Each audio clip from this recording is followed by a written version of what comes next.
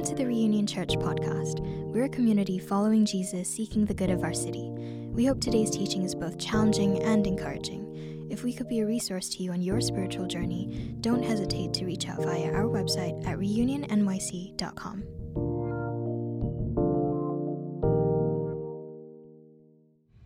Hey Reunion family, our Sunday sermon got messed up, and so I figured I would hop in a booth at WeWork and do a little re-recording, particularly because this teaching from Sunday was really around the Lord's Supper, communion. And I think that as a church, as a practice that we have every week, it would be good to speak to why, as we're finishing up Mark's gospel. We're following Jesus towards the cross and his resurrection life at Easter Sunday, and we're going to finish Mark. But it would be good, I think, to keep this on here. So Mark chapter 14, verses 12 through 25. On the first day of the festival of unleavened bread, when it was customary to sacrifice the Passover lamb, Jesus' disciples asked him, "Where do you want us to go and make preparations for you to eat the Passover?" So he sent two of his disciples, telling them, "Go into the city, and a man carrying a jar of water will meet you. Follow him. Say to the owner of the house he enters, 'The teacher asks, where is my guest room where I may eat the Passover with my disciples?' He will show you a large room upstairs, furnished and ready. Make preparations for us there." The disciples left, went into the city, and found things just as Jesus had told them. So they prepared the Passover. When evening came, Jesus arrived with the 12. While they were reclining at the table eating, he said, "Truly I tell you, one of you will betray me, one who is eating with me." They were saddened, and one by one they said to him, "Surely you don't mean me." "It is one of the 12, he replied, "one who dips bread in the bowl with me. The Son of Man will go just as it was written about him. But woe to the man who betrays the Son of Man. It would be better for him if he had not been born." While they were eating, Jesus took bread, and when he had given thanks, he broke it and gave it to his disciples, saying, "Take it, this is my body." Then he took a cup, and when he had given thanks, he gave it to them, and they all drank from it. "This is my blood of the covenant, which is poured out for many." And he said to them, "Truly I tell you, I will not drink again from the fruit of the vine until the day when I drink it new in the kingdom of God." When they had sung a hymn, they went out to the Mount of Olives. And so this week I did a little bit of math on each of these Gospels. And the Gospels, Matthew, Mark, Luke, and John, are attempting to follow the life and the ministry of Jesus. And really what we find is that what takes up a large portion of each of the Gospels is the last week of Jesus' life. And this is just an estimate, but Matthew, from chapters 21 to 28, are devoted to the last week, or this Holy Week. So that's 8 chapters of the 28 chapters in Matthew. So 30% of the book of Matthew is about the last week of Jesus' life. Luke is about 20% about the last week of Jesus' life, and then Mark and John are almost 40% about 1 week of the life of Jesus. So massive chunks of the gospel are actually spent on Jesus' impending death and what he's ultimately come to do. And so the week timeline that we are on here, so Sunday is the triumphal entry, and then in the text, Sunday, Monday, and Tuesday, Jesus is coming in and out of Jerusalem. He's in Jerusalem, he's having dialogue with the religious leaders, he's teaching, he's clearing the temple, and each evening in the beginning of this week, he's returning to Bethany.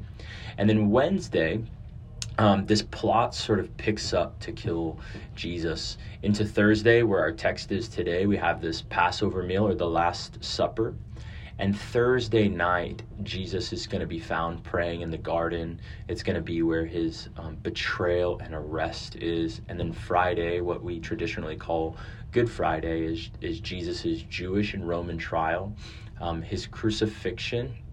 He's nailed to the cross about the 9th hour, the text says, so it's 3 p.m., and then his body is laid in the tomb. Saturday, sometimes called Holy Saturday, a day of silence, of grieving, anticipation, and then into Sunday, you have the empty tomb witness. And this Thursday night is where we find ourselves in the text here, the Last Supper. And what Jesus does is he tells his his disciples, I want you to make preparations for Passover with me. And really what the text, verses 12 through 16, is trying to say is Jesus has a plan. This is what Jesus wants. No one is forcing Jesus to do these things. He's controlling the narrative to the cross. And what it is it's illustrating his deep obedience to the Father.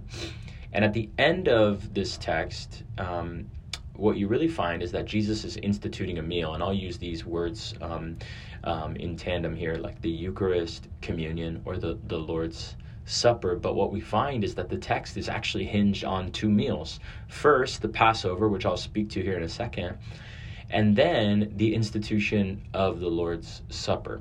And so the Passover is mentioned a couple times here, and so it's really important that we understand. And I love actually that how Mark, the author of the Gospel of Mark, sort of assumes that we as the reader know what Passover is. But this is actually what makes the Bible often difficult to understand, is that we're actually detached from the story world of the Bible. And so what is Passover? Passover is a festival in the Jewish year where Jewish people remember what God did in the Exodus narrative, liberating the Israelite people from slavery and oppression of Pharaoh. And so the theme would have been celebration and deliverance around the table with Seder meals. And according to Deuteronomy in this time, you actually weren't allowed to celebrate the Passover outside of Jerusalem. And so what you would do is you would actually come into the city. And so what would happen in this time, if you remember sort of that timeline, this is the last week of Jesus' life, and it's quite ironic that Jesus is coming to institute this meal at the same table, right? He's in the Jerusalem, and some estimates is that the city would swell as high as 300,000 people. And everyone is jammed into the city to celebrate like liberation and rescue. Our God is a deliverer. And they were remembering a dark time when God had showed up. 1,200 years before this, the Israelite people were enslaved to Pharaoh in Egypt. They were trapped in bondage, and they cried out for a deliverer. And God sent them Moses. This is captured in the book of Exodus. But God had delivered the people of Israel out of Egypt, but he would do it through a specific way, through plagues. And the plagues were water turning to blood, frogs, gnats or like lice, flies, boils, weather, darkness. And all of these were actually meant to loosen Pharaoh's oppressive grip on the people. But then one night, God sent a final plague. And this plague was a sort of divine justice that wouldn't just fall on the Egyptians, but it would fall on everyone, Jew or Egyptian. And so in every home in Egypt, someone would die under the wrath of God's justice unless God made another way. The way that you escaped this plague of death was to put your faith in God's sacrificial provision. And you can read the whole thing in Exodus 12, but here's what the Israelites were instructed. You were to get a lamb, and you were to slaughter the lamb at twilight, and you would take the blood of the lamb and place it on the side and on the tops of the door frames of your house. And then the Israelite people were actually instructed to eat the lamb, cooked, of course. There were like all these instructions, bitter herbs and bread without yeast, and that this was the Passover. And then it says this in Exodus 12, verses 12 and 13. On that same night, I will pass through Egypt and strike down every firstborn of both people and animals, and I will bring judgment on all the gods of Egypt. I am the Lord. The blood will be a sign for you on the houses where you are, and when I see the blood, I will pass over you, hence Passover. No destructive plagues will touch you when I strike Egypt. And so you put the blood of the lamb on the door of your house as a way of saying, God, not here. My faith is in you. I'll do what you say. And so at these homes on these nights, there would either be a dead child or a dead lamb, where God was bringing his divine justice, and this plague of death would either fall on your family or would fall on a substitute, the blood of the lamb. And if the blood was there, then of course Passover would happen. And every year they would celebrate the Passover feast as a reminder that God had passed over their house, but also that God had delivered and liberated them from oppression and slavery and bondage. And so this was actually a meal to remember that God is faithful. Now, in the time of Jesus, the city would be filled with people at Passover, but it would also begin to fill with hope hope of another liberation. In this time, in the time of Jesus, Israel was again under another oppressive weight, Rome. And the people were longing for another liberator. In the triumphal entry, people came with palm branches and said, "Hosanna, God save us," right? They were saying, "We feel like we're in bondage again. Are you there, God? Do you care?" And so people went to Jerusalem to celebrate Passover, and what they would do is actually they would bring with them the expectation of the Messiah, the anointed one to come and deliver them from oppression and economic misery. And so what we should be hearing here is that the atmosphere in Jerusalem would be sort of a mixture of expectation and nervousness and hope and fear. And this is where Jesus comes to the disciples and says, I want you to get the Passover feast ready. Because what Jesus is about to do on Thursday night before his death is he's about to say, I'm ready to institute a new meal. Now, I don't know about you, but when I think about the Lord's Supper, I think when I think about walking forward in communion at church on Sunday, I feel like it's this beautiful and reverent and special moment. But I want you to hear in instituting the Lord's Supper how awkward this might be. Verse 17, when evening came, Jesus arrived with the 12. While they were reclining at the table, he said, "Truly I tell you, one of you will betray me, one who is eating with me," right? Like this is awkward dinner, like akin to going to a party where your ex is going to be, or like my parents have been divorced since I was 7, and I'll never forget them coming to my college graduation, and I'm just like, Mom, Dad, you over there, Dad, you over there, just like for my sake, please don't interact with each other, right? This is sort of how I perceive this moment where normally we would say this is the purest and holiest moment, like polished chalices and linen altar cloths and deep introspection, and this moment of ultimately, in the end, victory and joy actually began with a note of betrayal. And I love how human this text actually is. And two, when you continue to read Mark isn't giving us like relief, right? The guilty party is still sitting at the table, and the people at the table have moved from blame shifting and soul searching. If you look in verse 19, it says they were saddened, or in the Greek, it means like they were grieved in their heart. And one by one, they said to him, "Surely you don't mean me," right? All the way down the line, one by one. "Surely you don't mean me. Surely you don't mean me. Surely you don't mean me." "It is one of the 12, Jesus replied, "one who dips bread in the bowl with me," right? And everyone's like, "Did you dip bread? Did you dip bread? Did you dip bread?" Right? And I love that, the focus in the text generally is on Judas as the person betraying Jesus, how evil he is, and how evil it would be that he could hand someone over like Jesus. But if you keep reading, they all abandoned Jesus. But Jesus still institutes the meal, right? While they were eating, Jesus took bread, and when he had given thanks, he broke it and gave it to his disciples, saying, "Take it, this is my body." Then he took a cup, and when he had given thanks, he gave it to them, and they all drank from it. "This is my blood of the covenant, which is poured out for many." He said to them, "Truly I tell you, I will not drink again from the fruit of the vine until the day when I drink it new in the kingdom of God." In verse 22, there are actually 7 different verbs used there. Eat, take, bless, break, give, say, take. And what Jesus is describing here with these verbs is he's saying, this is me.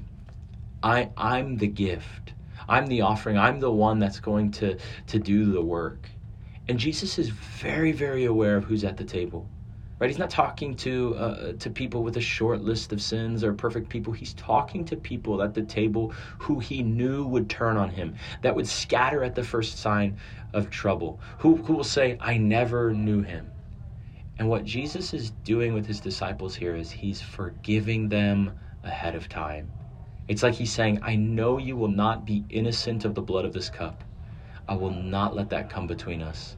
What I will do instead is I will let my life become your life through this cup and through this bread." And what are the elements of communion, right? Bread and wine. Like, could it be more simple? Like, these are staples, the makeup of an everyday diet. But the important thing here is that in instituting the Lord's Supper, Jesus makes a sacrament one of the most essential and the most common of human activities, eating, right? The Lord's Supper is the most ordinary, right, eating, but it's also the most divine gesture imaginable. And this is true of Jesus, right?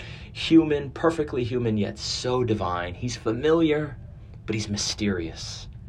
There's this beautiful story of a Trappist monk about his first communion. Christian de Church. He was actually kidnapped and murdered, a martyr in Algeria in 1996. But he tells the story of his first communion in a book, and he grew up in a Roman Catholic family, and on the day of his first communion, he leaned over to his mother, and he said, "I don't know what I'm doing." And she just answered simply to him, "It's okay. You don't have to understand it now.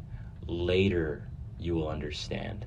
And I actually think this is a more realistic understanding of the institution of the Lord's Supper. I think it's an awkward and clumsy and confusing but mysterious meal. And like Christian de Church's mother, Jesus would be communicating something similar. You don't have to understand it now. Later you will understand. That's the reality of our lives. Some of the best things in life are not fully understood, but they're thoroughly experienced. And so what do we experience at this table? What is this table trying to teach us? What can we think when we're coming to the table, the communion table? And the first thing is this. I'll just share three things here. The first is that the Lord's Supper is a table of remembrance in a culture that forgets God. The Lord's Supper is a table of remembrance in a culture that forgets God.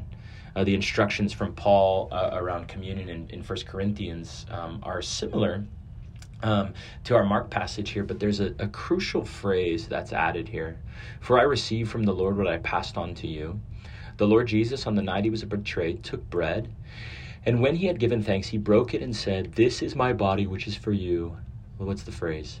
"Do this in remembrance of me." What does it mean to live in remembrance of something, right?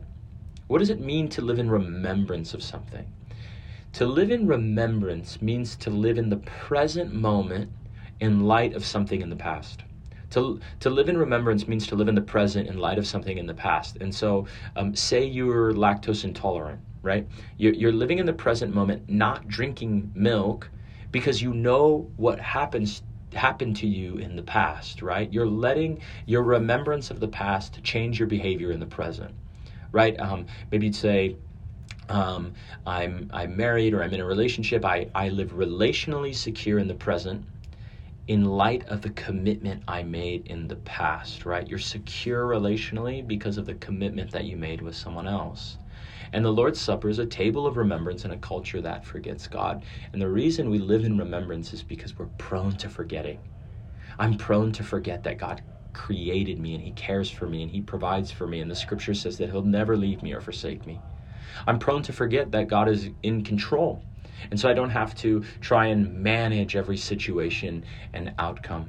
I'm prone to forget that God loves me on my best day and on my worst day. I'm prone to forget that God said he'll provide for me and that I don't have to worry, and so I don't have to log into my bank account over and over and over again. And the reality is I have to remember because I often get drowned in my anxieties, in my work.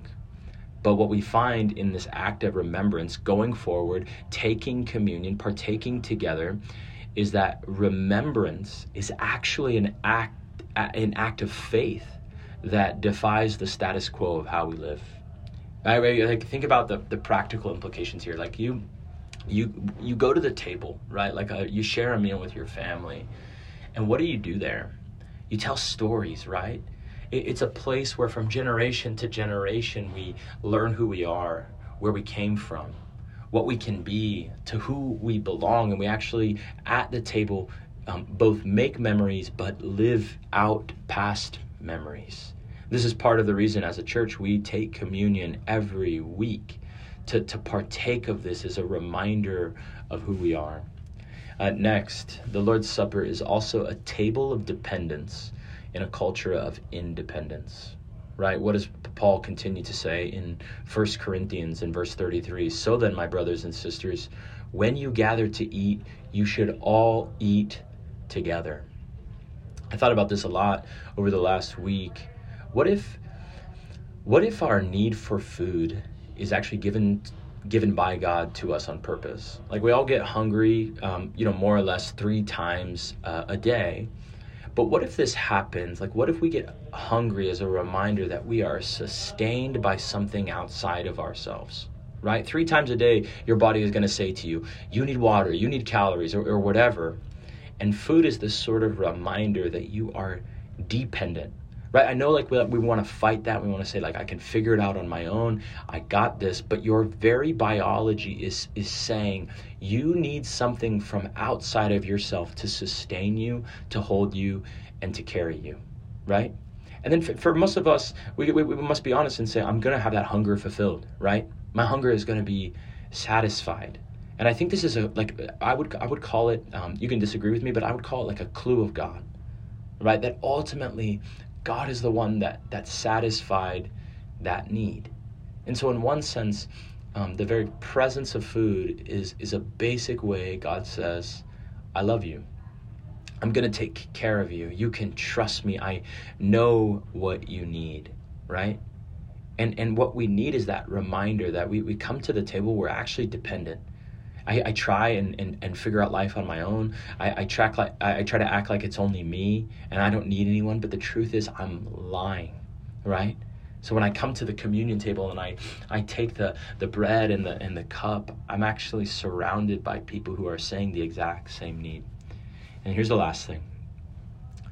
What if God has given us food as a sort of parable? A parable is an earthly story pointing to something spiritual. What if food is like a parable that's pointing to something else, to pointing to something that's spiritual? What if God gave us food to show us grace? And what I mean is this, that food is something that satisfies us from the outside, right? And it's given to us as a gift, right? Grace, right? Something given to you that you cannot earn or achieve on your own or get by yourself, but it's a gift. And I have to wonder if God has not wired this into us, right? Followers of Jesus are people who believe that we're saved and forgiven and reconnected back to God, not by something we produce within ourselves, like trying to be a good person or doing enough right things in the world, but actually we believe that what Jesus did for us on the cross 2,000 years ago completes and sustains us. And what if that everyday reminder that comes to us that we're hungry is just a reminder we need grace and we need God? The Lord's Supper is a table of grace in a culture of merit, right? What do we do before we eat? We say grace. It's our way of saying, God, I need this and I need you, right? Food is a gift. In a basic way, God says, I love you and I'm dependent. Norman Wiersbe writes in his book, Food and Faith, to say grace or offer a benediction of thanksgiving over a meal is among the highest and most honest expressions of our humanity. In this act, we show that we are committed to taking a humble place within the world, among each other and before God, and demonstrate that we do not take our place and sustenance for granted. Here, around a table and before witnesses, we testify to the experience of life as a precious gift to be received and given again. We acknowledge that we do not and cannot live alone, but are beneficiaries of the kindness and mysteries of grace upon grace. And then what does Jesus say at the end of the passage? He says, this is the cup poured out for many. And so, how should we read this? Like, what's the prerequisites for this meal? Who can participate? Who can come to the table? And I love that Jesus mentions poured out for many. The way that I read it is the prerequisite to come to the table is need. People can come to the table, all can come to the table, who can announce plainly and clearly, boldly, that they fall short of God's standards, that they're in need of something outside of themselves to sustain themselves, that they're falling short every day, but that while we were God's enemies, we were actually reconciled to him through the death of his Son, which he's giving us a picture of. And so the Lord's Supper is a table of remembrance in a culture that forgets God. It's a table of dependence in a culture of independence. And it's a table of grace in a culture of merit. Let me pray for you. So Lord, I love you. I thank you for this passage. Thank you for our church, and this community that you're molding and crafting and loving. And I just pray that week after week as we come to the table, that we would be reminded of who we are, that our identity is fully secure in you, that we would be reminded that we need you and that we need each other, and that we would be reminded that the work has been finished, that you have done the work, that you are gracious, and we don't deserve it, we can't earn it, and yet you give it to us anyway. Lord, we love you. Thank you. In your name we pray. Amen.